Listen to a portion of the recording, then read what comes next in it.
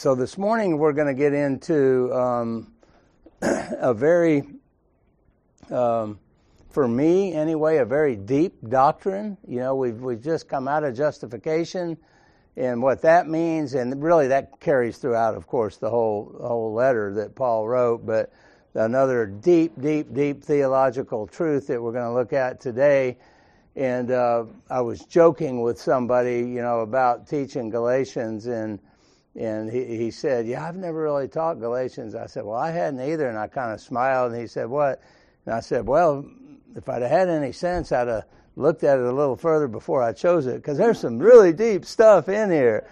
But it's been so enriching to me as we've walked through this. It's really helped me and to understand what we're going to talk about today in particular.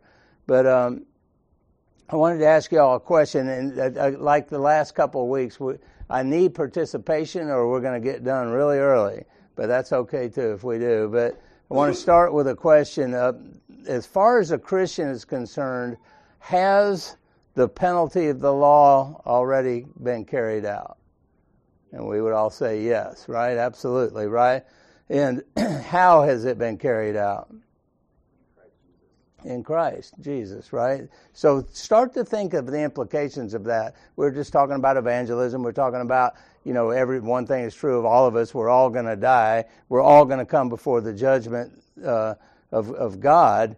And yet here we're saying that this judgment has been satisfied, right? And so much so that we could say that when Christ died, Paul died also, right? At least as far as the law was concerned. He died to the law in the death of his substitute, Jesus Christ. And if you just stop and think about that for a minute, to me that is a very, very, very profound truth. And of course we see Paul teach that in Romans as well, right?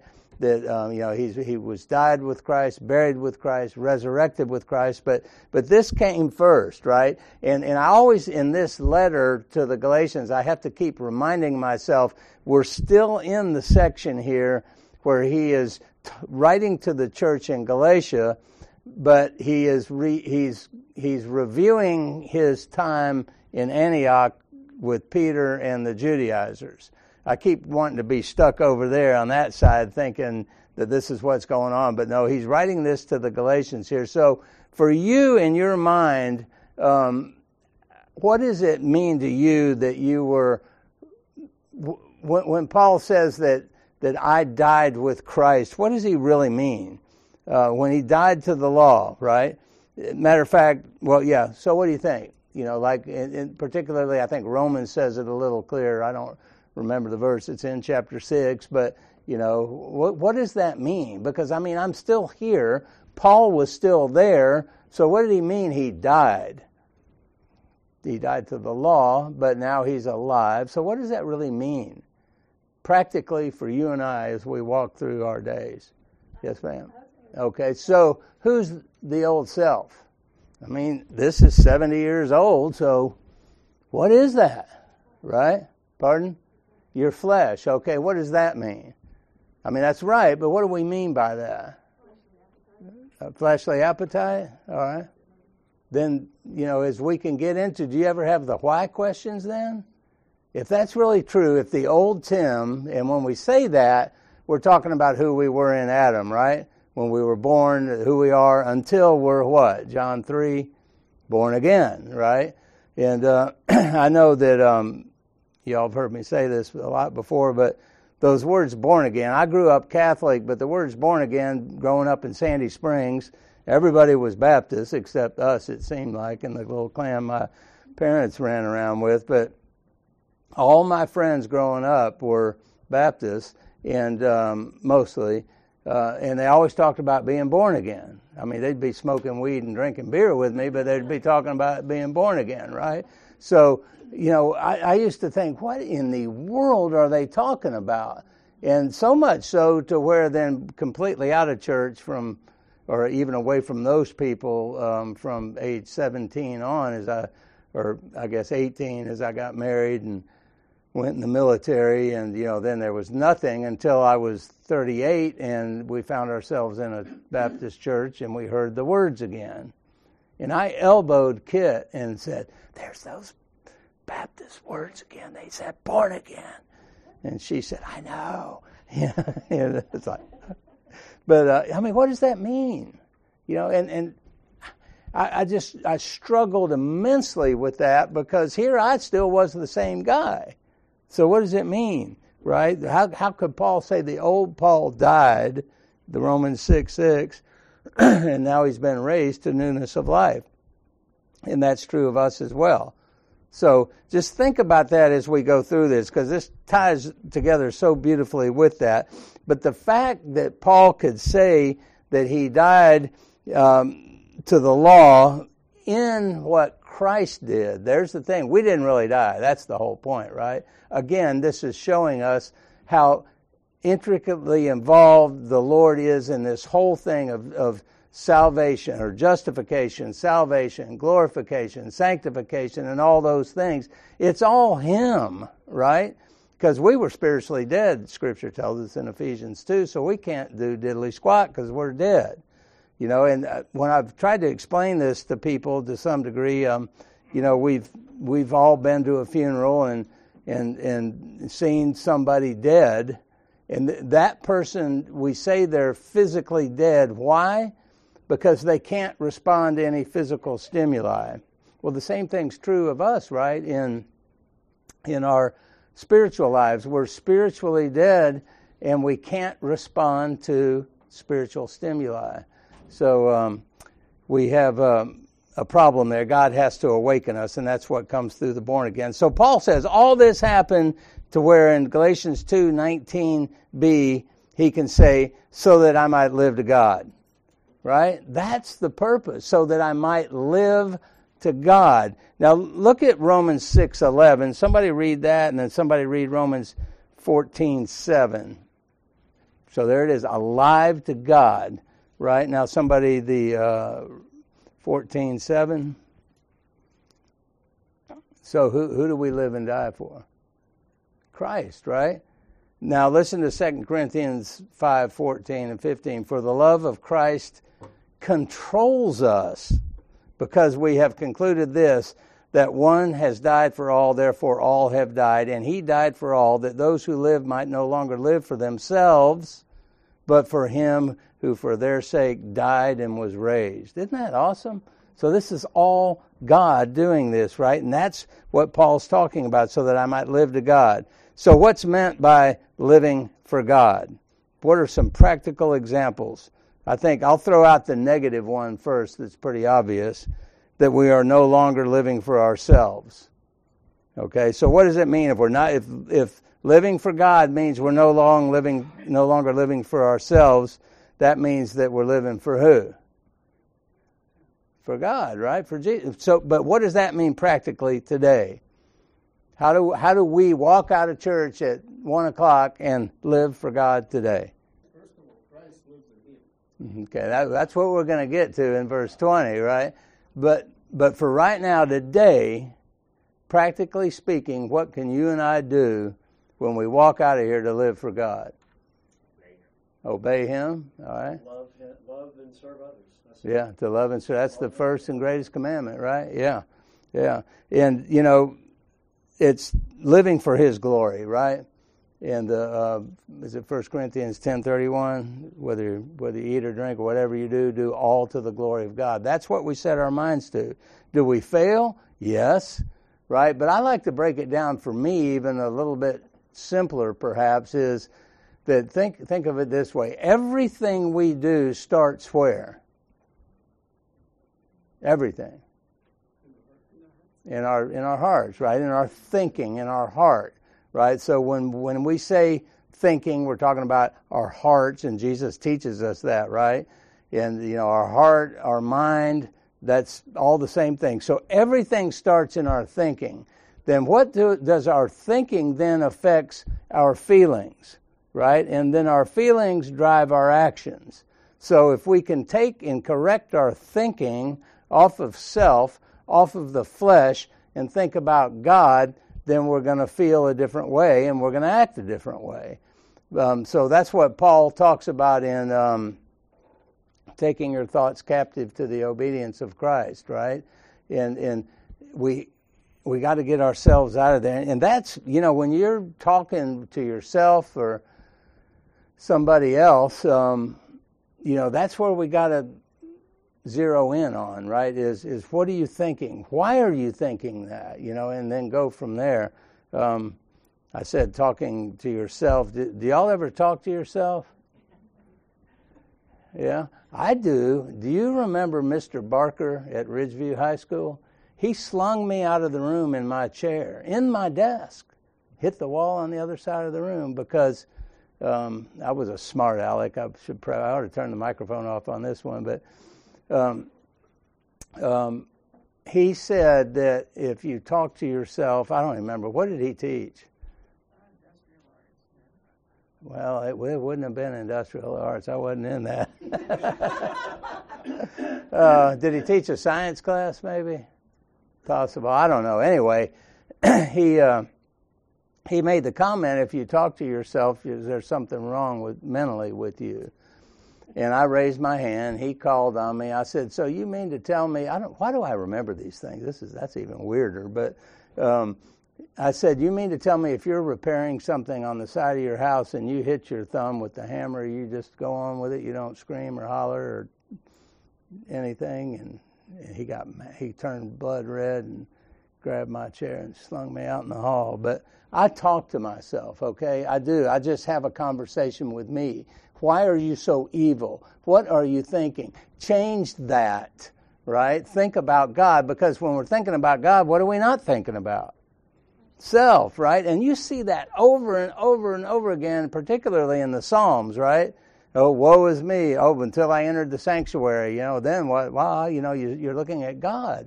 And when we're focused on God rather than self, then our feelings are going to be good and our actions are going to be even better, right? So that's kind of how I go through of no longer living for self. The problem is I can't seem to get it to go for more than a couple minutes, and then I have to do it again, right? So as believers, the law is no longer our master. That's a good way of looking at it, right? And who else is no longer our master as a believer? That beckoned, he beckoned and we gave in before, right? Sin, right? The devil, the flesh, that three-pronged enemy. And we don't have to do that. We're free from any claim of sin in our lives. We're free from any claim of the law in our lives. So when we, come into relationship with Christ, then we're free from those things because we're in this new intimate relationship with God. And we're placed with that into a spiritual union with God. Somebody read, and this is where we're going to get into the spiritual union, verse 20, Galatians 2:20. Okay, so this is Christ who lives in me, right? This is the doctrine of union. And Chris and I said we could just get Randy to come up and teach this class because this is Randy's life's verse. Mine, this hasn't been mine. It's a great verse, but I've had a different. This is his. If you've ever gotten an email from Randy, you've seen this verse, right? It's there. And I always appreciated that because every email I get from him is there, and I get to reiterate that to my brain. So this is, when I said at the beginning that this is a profound doctrine. I mean, to me it is anyway. Justification was really, really profound. And here we are, just a couple verses later, back to a very profound thing. And the reason I believe that Paul is doing this is because he has been so radically changed. I have to keep reeling back to that. And Chris has helped me understand that how absolutely 180 degrees in the opposite direction this new thinking of Paul's really is. I mean, just think if somebody came in, well, it would take God, as it did for us to be born again to begin with. But just think if God gave us some new revelation today, which he won't because it's not in his word, but just imagine for a minute that he did. Now, everything you believed is turned upside down. I mean, you would be hammering these things out just like Paul is here. And it's helped me to step back and realize what he really was going through with this. So this union with Christ, and my wife got a book in December called Unlimited Grace by Brian Chappell, and just so happens there were some really good parts of the book on this particular verse, or this whole idea of being united to the Son. So we're going to just walk through a few of these and talk about them as we go. So would somebody like to read that slide there from Brian Chappell's book? I mean, those are some profound thoughts, are they not? Look at number 2 again. All human defects that marred our identity have been covered by Christ. I mean, just think of that. So a lot of times John was talking about evangelism, and a lot of times when I'm talking to somebody in evangelism, I use this covered by Christ. Our sins have been covered by Christ. I use an illustration of, if I'm in the city, downtown Atlanta, it works really well because you're around all these tall buildings, right? And I'll say to the person, look at that skyscraper there. And I said, just imagine that's your sin wall in heaven. And all of us have one. We all have a sin wall in heaven. And I always throw in, the font on mine would be really small because of all my sins. But there they are. You're standing before God the Father. You're dead. You're standing before God the Father. He asks you, the question, why should I let you into heaven? And you say, what? And he looks over, and there's your sin wall. All of your sins, from when you were a little baby to right now, are written there. If he sees those sins, I always start it with a trick question of how many sins will God allow into heaven? And the answer, of course, is none. And so then what do? There's that massive sin wall. What do we do? Well, I let them go on with, if they can articulate it well, then we're on the right path. But, usually that's not going to happen. And so we go on to this, that our lives are hidden in Christ. So if we're born again, then the blood of Christ is covered that, and all the Father sees is the blood of Christ. That's the union. That's how much has been covered by Christ. That's huge, is it not? I mean, it's huge. That ought to cause us to walk in a different manner. I'm going to change the slide. I don't want to block Nina's picture, though. Yeah. So, anyway, did it switch? There we go. All right, so again from Brian Chappell. Somebody read this one. Okay, look at some of the truths there. That's kind of what we were talking about before. We're no longer controlled by ungodly priorities. Do we have ungodly priorities? Yes, they come in there. They creep in, but that's not what's controlling us any longer, right?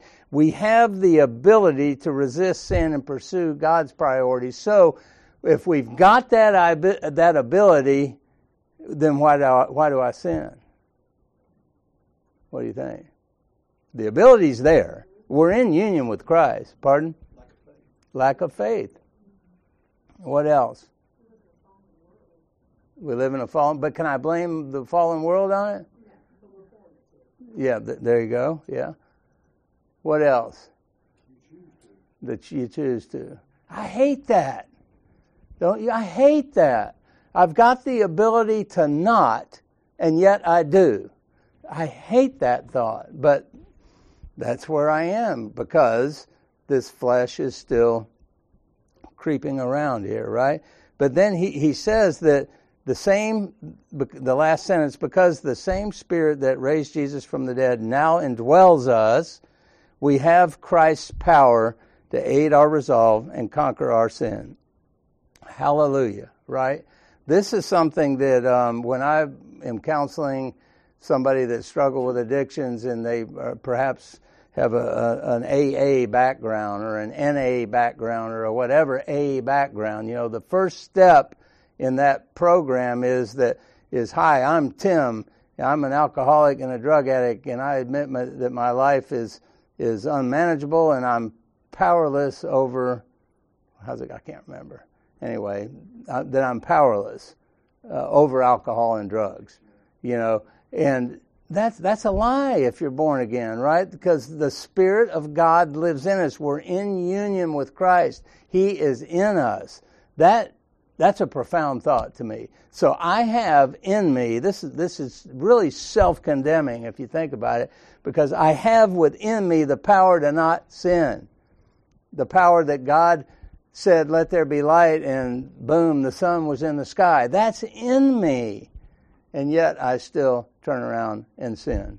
My wife and I met with a couple this week, and they were both saying they couldn't help, and well, then do you have the Spirit, right? I mean, because we either do or we don't, and we either have the power or we don't, right? Now, you can remember perhaps before you were saved that, how you didn't even think twice about sinning, right? But now what happens when we sin? Hopefully we're convicted. Did you read the second one as well yet? Okay.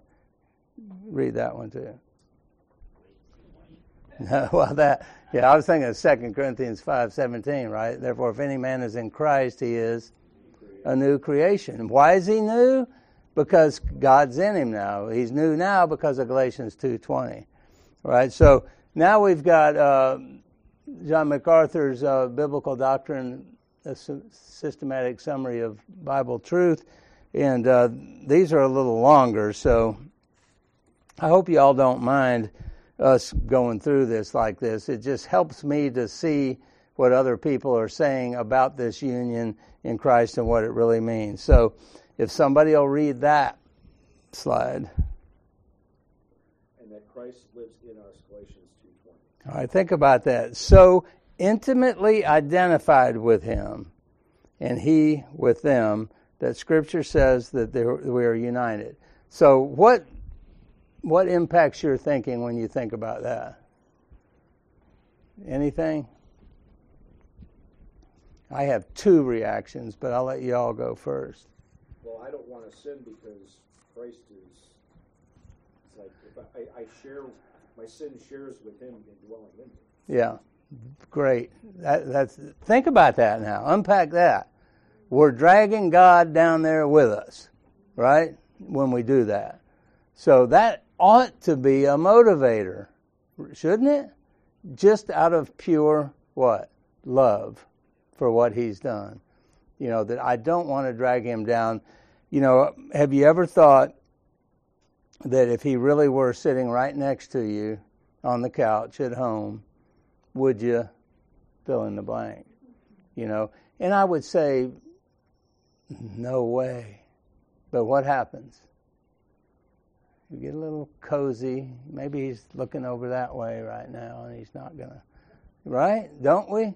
I guarantee you, sooner or later, whether he was right next to us or not, we're gonna succumb. But we don't have to. That's the key. But when we do, then, and we repent and confess and repent and turn, then the joy that fills our hearts is abundant. Yes, sir.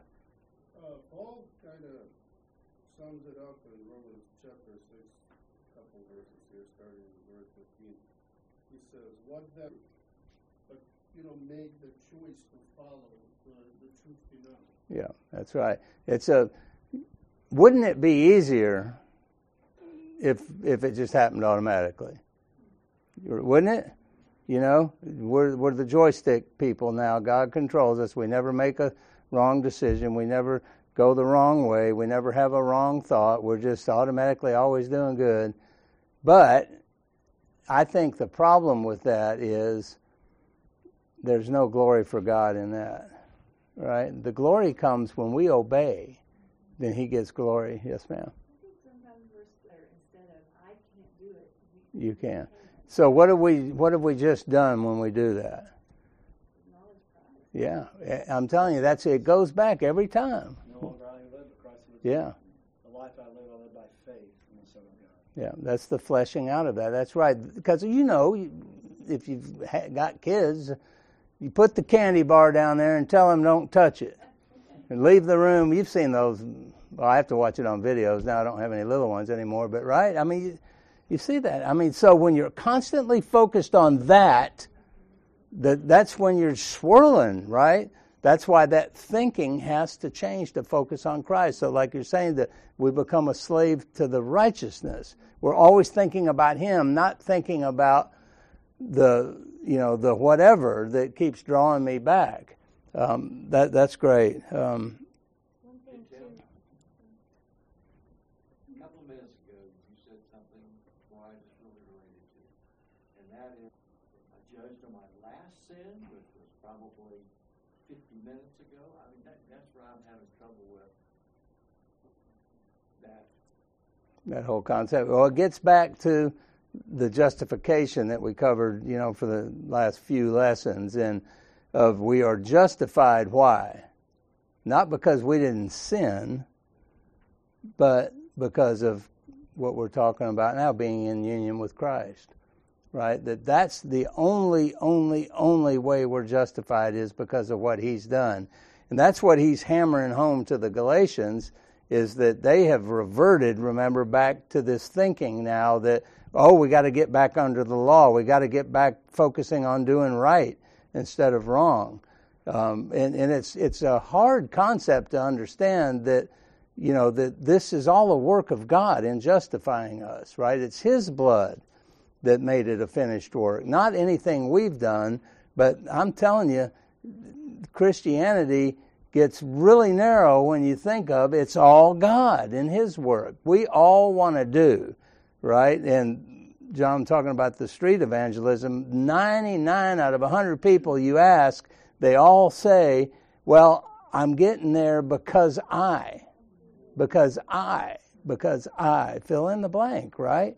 But, when you're relying on the union that we have in Christ because of what He did, then we've died to the law, and the law is no longer bearing over us to make us acceptable, because it never could make us acceptable. So I don't know if that helps answer that or not. No, okay. 50 minutes ago I sinned. Uh-huh. So unless I repent, No, because the forgiveness in Christ, we are forgiven for every sin, past, present, and future. That's what makes it so profound. Unless it's a free will Baptist. Well, yeah, but that's what makes this whole thing so profound, is that, and that thought ought to drive us to our knees. When you think that the Son of God, the one that was sitting in glory, the angels flying around had to cover their faces because He was so glorious, that He came and kicked around on this dusty, nasty, dirty earth, was spit on, crucified, right? All of that for just one of our little old sins, right? That should cause us to be so eternally grateful that all we can do is worship Him, right? It ought to cause us to crawl in a little hole somewhere and hide, right? And follow Him. Yeah, and follow Him. Yeah, don't you want to serve that guy that did that? So. I heard you say somebody pointed to scandalous grace or scandalous mercy. Yeah. Yeah, because in our eyes it certainly would be, would it not? Yeah. He didn't mean it in a bad way. Right. Yeah. So over the top. Yeah. The more I want to be clean and holy like He is, and that's the battle. Yeah. I mean, that's where my heart needs to be. Yeah. Does that help? Yeah, the issue I have is I've got a lot of family that says if you think Christ is the golden Willy Wonka ticket, then you're just wrong. Yeah. Well, that's what Paul was facing right here. Yeah, I understand, and that's because that's why I related so much to your comment. Yeah. I'm not happy that I do those things, and I know I do those things daily. Yeah. But I hear what you're saying. It's not a golden ticket, but it's a good thing to fall back on. But the day of judgment, I guess. Have you ever? Well, I probably shouldn't say the name, but because he's on the hot seat right now. But Alistair Begg has a little quip that he does at some one conference around, I don't know when it is, but it pops up on social media every now and again, where he's talking about the thief on the cross, and he gets to heaven. Have y'all ever seen that? It's fantastic. It's about 3 minutes long, and he just, everybody gets to heaven, and everybody says, well, what did you do to get here? I don't know. I don't even know where it is I am, and it's like, well, what are you doing here? I don't know. All I know is that guy that was hanging next to me told me he'd see me here, right? Something of that nature. And I think about that. That's how we're getting there, right?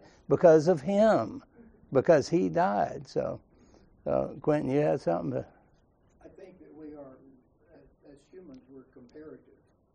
We get ready to buy a car, we look at a Chevy or Ford or Toyota. Get the Toyota. There is nothing, there is no comparison. And it's hard to assimilate. It's just human nature. It's hard to assimilate the grace. Yeah. It's hard to remove ourselves. That's right. Yeah. Well, yeah. There is a tension because repentance is necessary, but it's not a cause, it's an effect. But at the same time, if you focus to... He says, I no longer judge any man according to the flesh. I don't even judge myself. And I think that is important in the sense of what she's saying. You can also think that you're doing well or you're doing terrible. Either way, you're still making it about your own. That's right. Yeah. Everything always, when we get off the rails, it's all pointing back at us, right? Instead of to God. Did you have one more thing?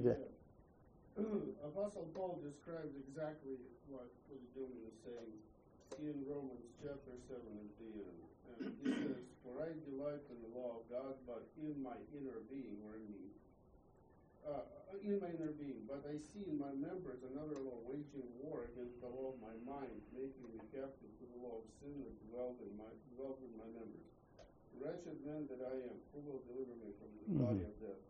Thanks be to God through Jesus Christ our Lord. So then I myself serve the law of God with my mind, but with my flesh I serve the law of sin. And the key is verse number 1 of chapter 8. Therefore, there is therefore now no condemnation for those who are in Christ. Yeah, that's you good. Don't perish because you sin. You perish because you sin and God condemns you. But when there is no condemnation from a judge, there is no consequence. Yeah, that's right. That's right. And you got the great Apostle Paul in that latter part of Romans 7 there, talking about the law of sin. And what's true of a law? It's the same equivalent as gravity, right? The law of gravity. Don't we call that the law? If I drop this, what happens? It's going to fall. Why? Because of the law of gravity. Paul says in that text, the law of sin is in us. But you're not condemned. That should drive us to our knees. The old version, I think maybe there's still one, of the Gospel Primer. Have y'all ever seen the Gospel Primer, little book?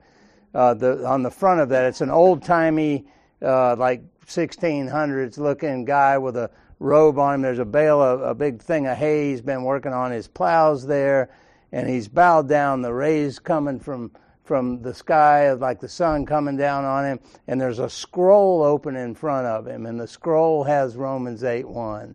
And to me, I don't have any idea why the author put that on there, but to me what it says there is he reads that, and it just knocks him to his knees in glory, if you will, right? Realizing I am not condemned, so yeah, great stuff. Well, somebody pick up this slide then.